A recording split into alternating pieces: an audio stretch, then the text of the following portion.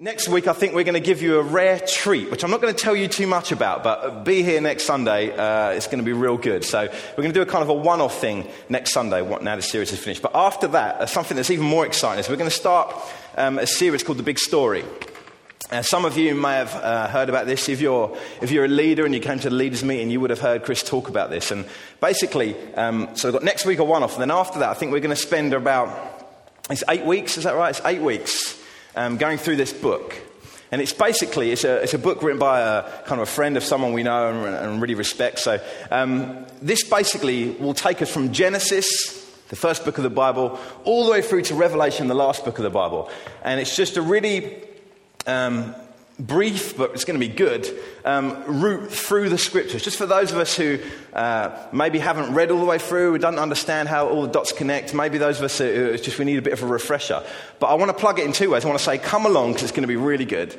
And secondly, this book is available for you as well, to buy. Okay, so on our bookstore, you can go up and I don't know how much it is, £2.50 or something like that. It's a good little book. And it'll be really good, and it would help you for when maybe you're not here or you know, whatever, or if you just want to follow it.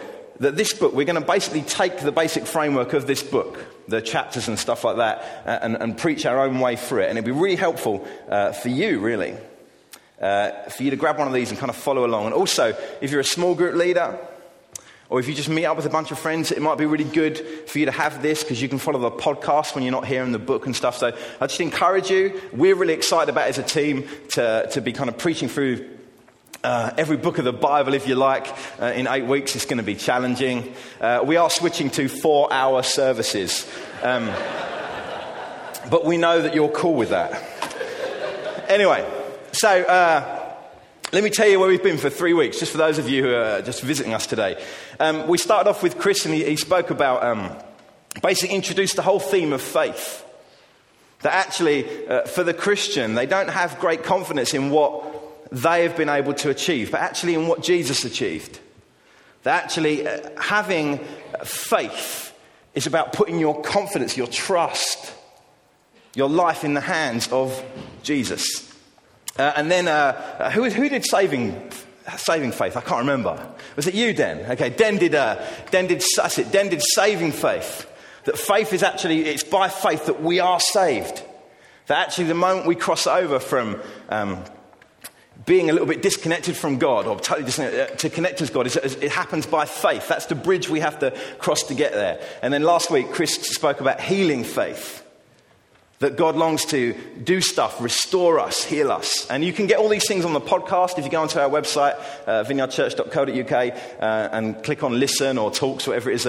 You can catch, I think, the last 10 talks through iTunes. So please do that. But I'm going to kind of finish today and kind of do a little roundup of the whole kind of series, really, but talk about faith in one particular direction as well. So let me just pray, if I can, and then we'll get going. Yeah, Jesus, I thank you, Lord, that everything rests on you, Lord, not me. Because I would oversleep, Lord, and stuff wouldn't get done. But Lord, your word says that you are just perfect. And that you always, continually pray for us. And are calling us, gathering us back to yourself. And we pray this morning, Lord, as we look at faith that actually delivers, faith that is real. Pray that you would speak to our hearts, oh God. Amen. Amen.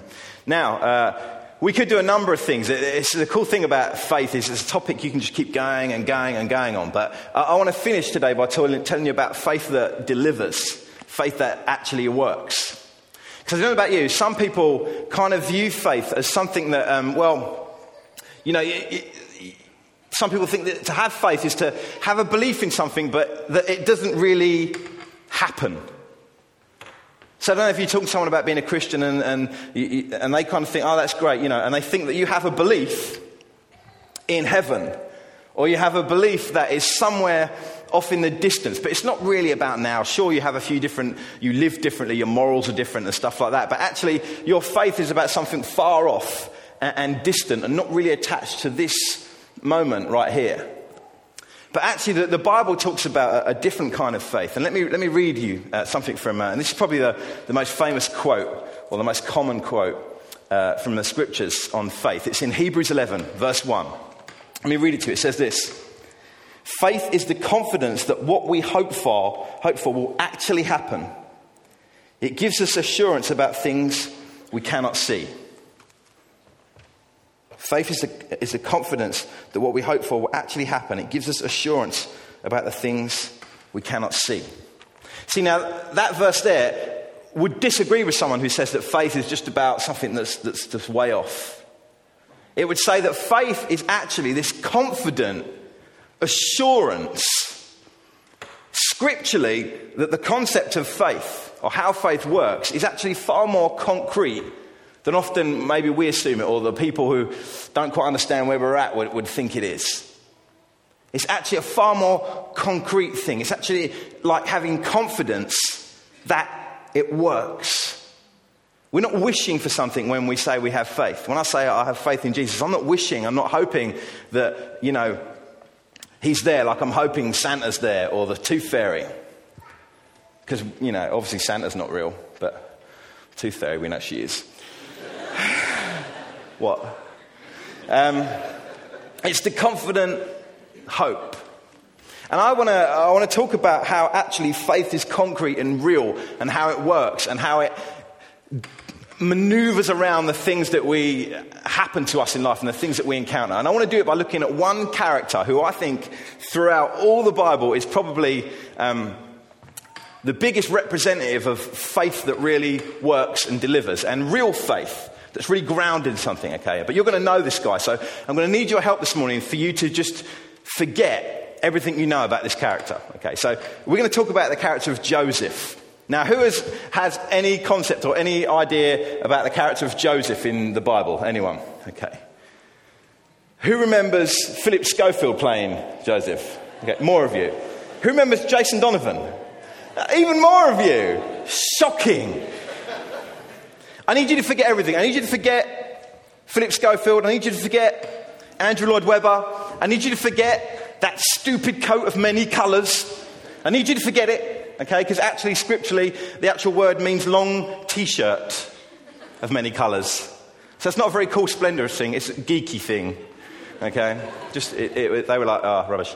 I need you to forget everything. And we're going to look at 3 stages of Joseph's life and how faith worked in his life.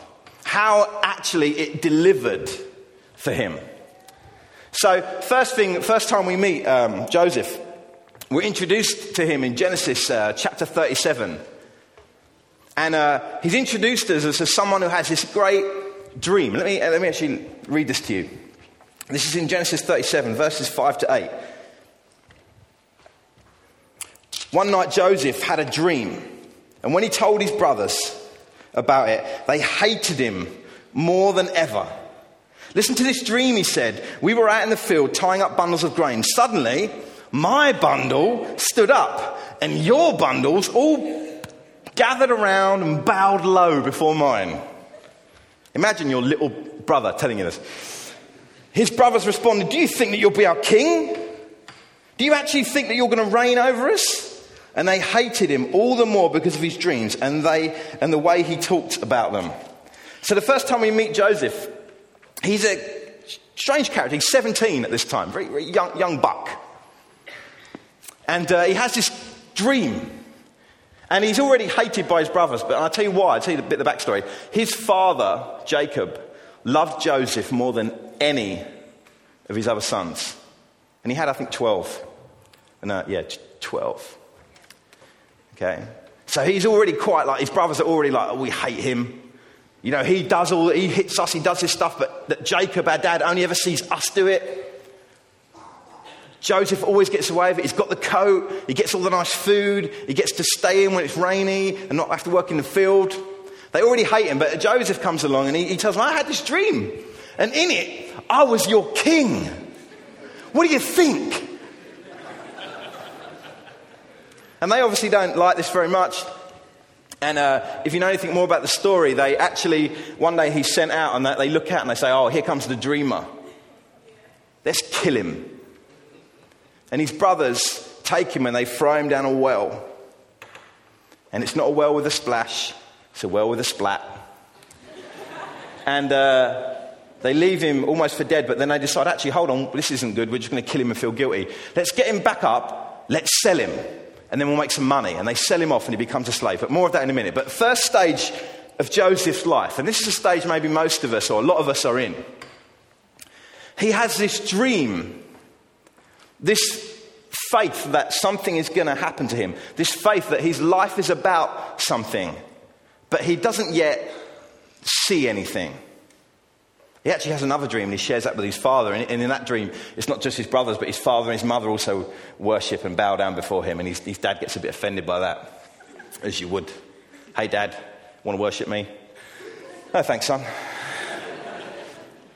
We're introduced to him as a dreamer, and he has this faith that what he's dreamed, that what God has used in this dream is going to come to pass. And I wonder if maybe you're in that place where you have some sort of faith in that God is going to do something with you, but you don't quite know what.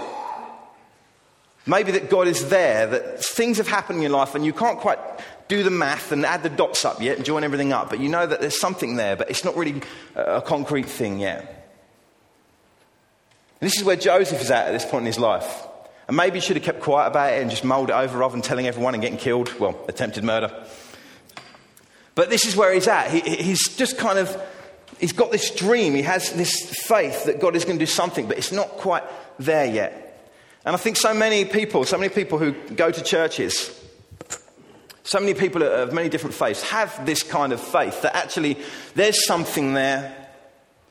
And I've had some experiences, but it's not seen it yet.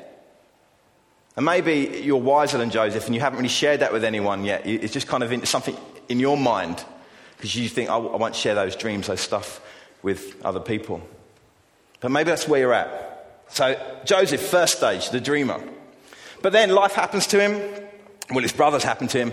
And they end up selling him to some Ishmaelite traders, okay, enemies of Joseph and his family. And they take him off and they sell him to a guy called Potiphar. So at this point, Joseph was having a great time before, right? Number one kid in the family, got the nice geeky t-shirt, dad's favourite, having a dream, everyone's going to bow down, everything's going great. Pretty soon afterwards, he's been sold off and now he's a slave. The coat's gone. The privilege is gone. He's no longer the favourite. In fact, now he's just another dirty slave. Another bit of manual labour for Egyptians. And he's sold off to these traders, and eventually he arrives in the house of a guy called Potiphar. And Potiphar was a big guy in charge of lots of the affairs of the Pharaoh, king of Egypt.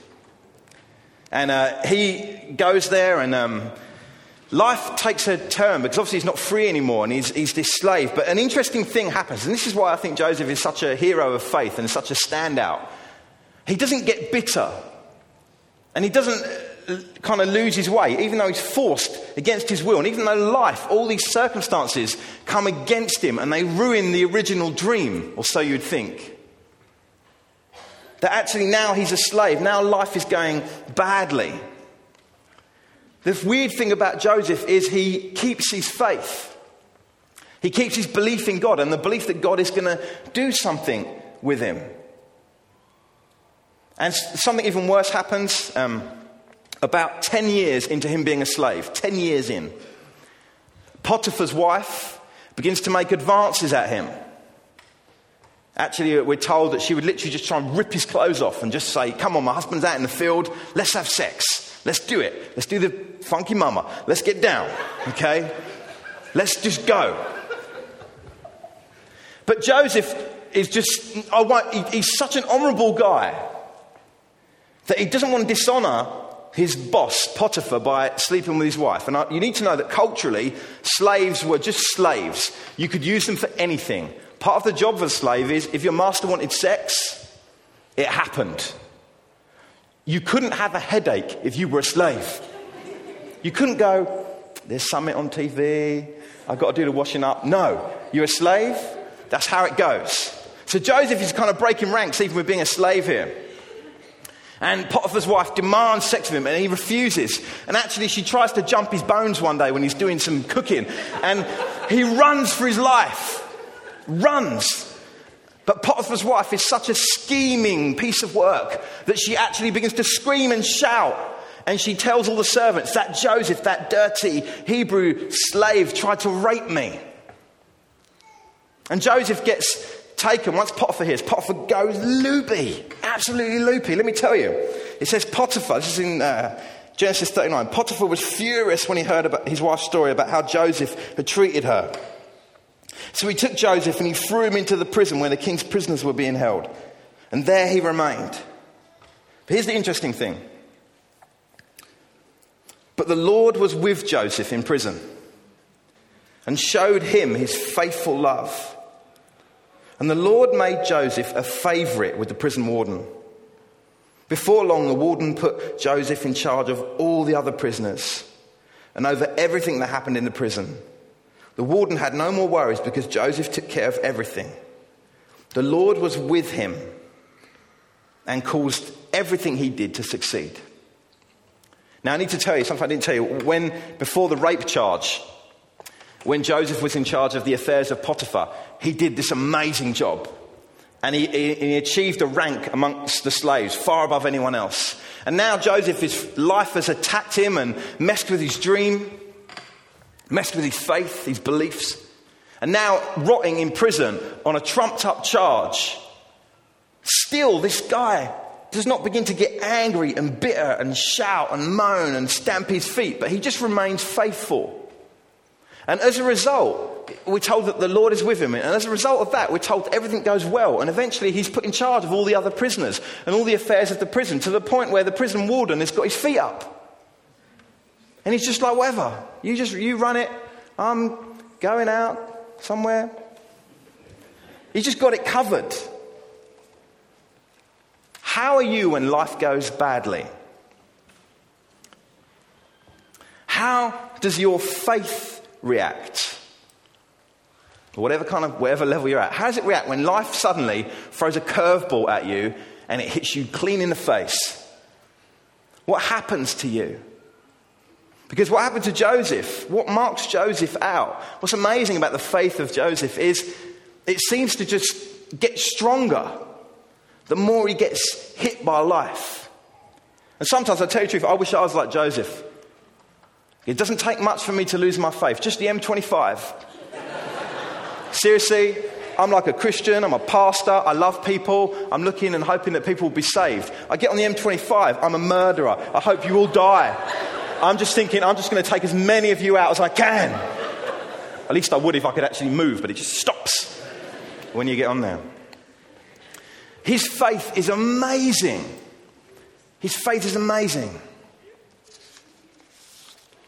And then it carries on, the next stage. So you've got the first stage, the kind of faith that isn't really showing. And then the second stage, faith when actually everything's against you. Faith when it makes no sense. It seems like Joseph, oh wow, he still got it. But then there's the third stage. And this is the good bit, I guess, for Joseph. Eventually, through Joseph doing some more stuff and God being with him, he's released from prison and he actually becomes a ruler in Egypt. Actually, he helps Pharaoh out with some dreams and some pressure, and then he's put in charge of this food program that for 14 years there's going to be for 7 years there's going to be this great famine, great loads of crops and stuff, real abundance, and then for 7 years there's going to be famine, and he's put in charge of that, and he runs this whole economy so that not only do the Egyptians remain alive and feed their kids, but actually other nations end up coming to Egypt and borrowing food and stuff like that. He does this amazing job. And in Genesis 42, just turn to it, we're told of some of the stuff that goes along with it. See, he's now a ruler and he's still faithful. But where his brothers were, I think in the land of Midian or somewhere, they're suffering and they end up coming to Egypt to get some food. And we're told this in Genesis 42. Since Joseph was governor of all Egypt and in charge of selling grain to all the people, it was to him that his brothers came. This is interesting. When they arrived, they bowed before him with their faces to the ground. They bowed before him with their faces to the ground. This is a moment where Joseph's faith is rewarded, when actually his faith delivers. That dream all those years ago, 13 years ago, 14 years ago, when he was a young boy, before he spent 2 years in prison, before he spent 10 years as a slave, and however many years ruling Egypt. All that stuff there suddenly comes true. That dream that got him into all the trouble now is reality. Faith delivers. And I want to tell you something. We've looked at these 3 stages, and some of you hopefully are going to be in different ones. Some of you this morning are going to be not quite sure about something. You have a faith and it's vague and it's not real. Others of you maybe have a slightly stronger faith, or you're at the same level. But life is so knocking 7 bells out of you that it's hard for you to get a grip on it. But others of you, hopefully, are here, or you've been here. That actually, your faith in God, your relationship with God is getting to a place where you're experiencing some of the promises and some of the things that God said he would do in your life. Maybe dreams you've had are coming to pass. And one thing I'd say is faith is easy when it's easy. Faith is easy when it's easy. When you've got a job, when life's smooth, when your relationships are good, it's easy to be a follower of Jesus. It's easy peasy. Lemon squeezy. So easy. But actually it's when life gets a real grip on you and when it begins to mess with you, that's when faith actually really does its work. And let me tell you a thing, and this is key to the whole series. We are called not to just have faith, but to be faithful. We are called not just to have faith, not to make some statement, to have some list of beliefs, to tick the Christian box. We're not called to that. We're called to be faithful. And this is what marks Joseph out from maybe so many of us. That isn't that just that he believes one thing or another. Not that he attends one church or another. But actually that no matter what, he remains faithful to what he knows of God. And it isn't always a lot. And God isn't actually mentioned a whole lot in the story of Joseph. But we get from his life that he has this confidence. And he remains faithful no matter what. When it's easier just to sleep with Potiphar's wife, because he's a slave, who cares? I'm as good as dead anyway. He doesn't. When there's a choice to get bitter and angry that life has robbed him of stuff, he doesn't. He keeps his hope alive. He is faithful. He's faithful. So many of us, we think that to have faith is a one-off thing. We talk about coming to faith.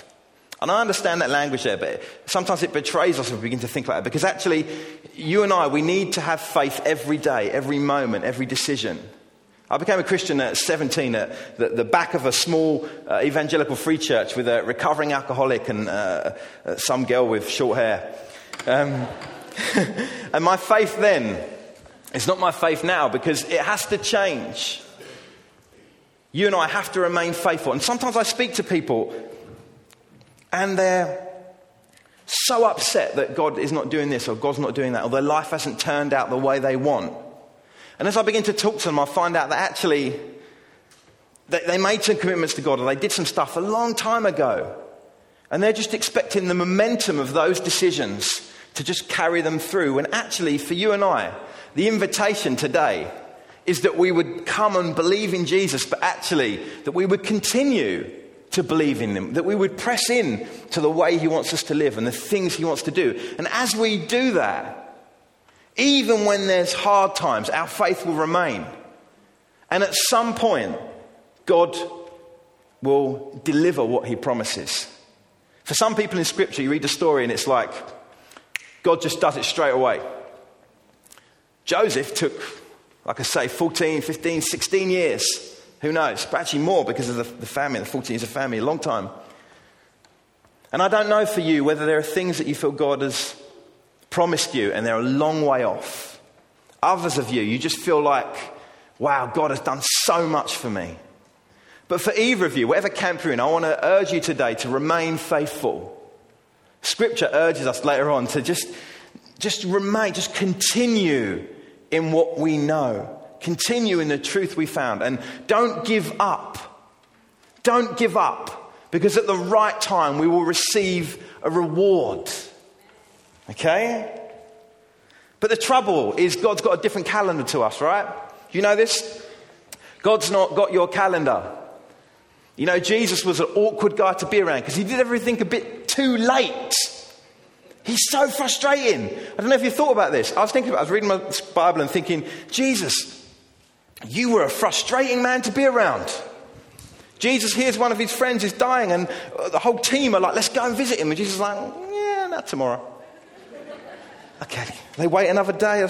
Let's go, Lazarus, man, he's sick. We love that guy. Let's go. No, tomorrow. Okay? Lazarus is dead. Frustrating. Jesus is preaching one afternoon. I hear the disciples saying to him, Jesus, it's getting dark, Jesus. We need to send these people off into the town to get some food. I'm only on point 3. This is the Sermon on the Mount. This is going to be famous. This is good work I'm doing here, Peter. And he carries on. They come up to Jesus a bit like, Jesus, come on, man. It's like 5 o'clock. Come on. Jesus is like, no, I'm going to keep preaching. Eventually gets to the point where it's too late for them to get food. There's now like 3,000 or 4,000 or 5,000 people. They come up to Jesus and they're like, Jesus, you really need to get it. Stop. And Jesus is like, nah, you feed them. Oh, Jesus, you're so frustrating. If you'd just done what we told you to do like 3 hours ago, they could have gone to Kentucky Fried Chicken or the kebab place down the road. They'd have their food. We could be sitting back. We could have taken up an offering while they were fat and full and they wouldn't be able to move. It would have been great. Jesus doesn't follow our time plan. He doesn't. And you'll know this if you're a follower of Jesus. You'll know this. You're just like, Lord, do this. You need to do it now. No, I don't. I spoke to a girl once here who had given God an ultimatum. She said, I've given God till tomorrow morning. Seriously, I was sat in my chair and I talked to her. I was like, really? And I said to her, just out of interest, what are you going to do to God? Like, if he doesn't deliver? And she was like, oh, I don't know. I'm going to not come to church. I'm not going to do this. And I said to him, well, I've got to tell you, from what I know about Jesus, he will not answer you just to spite you now. Because I don't know if you know this, but God is God. And he decides. And I don't know what happened there. I haven't seen her. At least she kept her word. God doesn't work on our timetable. So we need to remain faithful. We need to every day, in every moment, in everything, as much as we know and that we've come to understand, we need to obey Jesus. We need to lean in and say, God, reveal yourself to me. God, I really want this relationship. I really want this house. I really want this job. I really want some kids. We've got to press in. Just remain faithful. And at the right time, faith delivers. Faith delivers. Let me just go back to Hebrews quickly, just to finish. Now, like I say, that first statement of Hebrews is the famous bit, but actually, I like verse 2 as well. It's very interesting. So here's verse 1 and 2 of Hebrews 11. Faith is the confidence that what we hope for will actually happen. It gives us assurance about things we cannot see. Through their faith, the people in days of old earned a good reputation. Through their faith, the people of the days of old, they earned a good reputation. That's interesting to me. I never really looked at that, and I just thought, hey, man, you don't earn a reputation for one decision, do you? You don't become a trustworthy person by just doing one thing. You earn it over time. And it's this Hebrews 11 is kind of called the Hall of Faith, the great heroes of the faith. And it lists all these people. And I looked at them and I thought, yeah, these guys did have moments where something happened to them. But then actually, you look at their lives and actually their faith continued. And that was the important bit, that they were faithful. For instance, Noah. God says, Noah, build an ark. Noah says, Lord, I'm in the desert. But by faith, he accepts that what God is saying is true. Now, that's amazing, right? Starts to build the ark. But I've got to tell you, the more amazing faith was 2 months later, when he's still building the ark. And now everyone can see Noah's building a boat in the desert. It was easy when God was telling him in his room, build a boat. Okay. But now everyone's there. And it's taking its time, and there's no rain. Every day there's blistering sunshine. He's building an ark. What are you doing? But he remains faithful. And the important thing for you today, and what I want to urge you to do, maybe you once had faith in God. Once you've been at church, maybe you've been away. And you would say, it doesn't work. It does not deliver. It is not true. And I want to urge you, I want to ask you, I want to plead with you. Understand, it's not just a one-off thing. That saying some prayer or doing one thing isn't a magic wand that gets you everything. That actually, God's will for us is that we would choose to follow Jesus. That we would believe in him and then we would remain faithful. Jesus said 2 things. He said, follow me, and he said, remain in me. 2 things he said. And I want to just give you a push this morning. Just to remain in God. Remain faithful. Because it's only as we do that, only as we allow life and all this stuff to wash over us, but we remain true to what we know of God. It's only as we do that that we'll find that faith delivers. Be it saving faith, healing faith, whatever faith. So I'll just say to you today, if you're in the place where you don't know anything, just be faithful. If you're in a place where life is beating the hell out of you, remain faithful. Because in time, God will reward that faith. God will give you what he promised.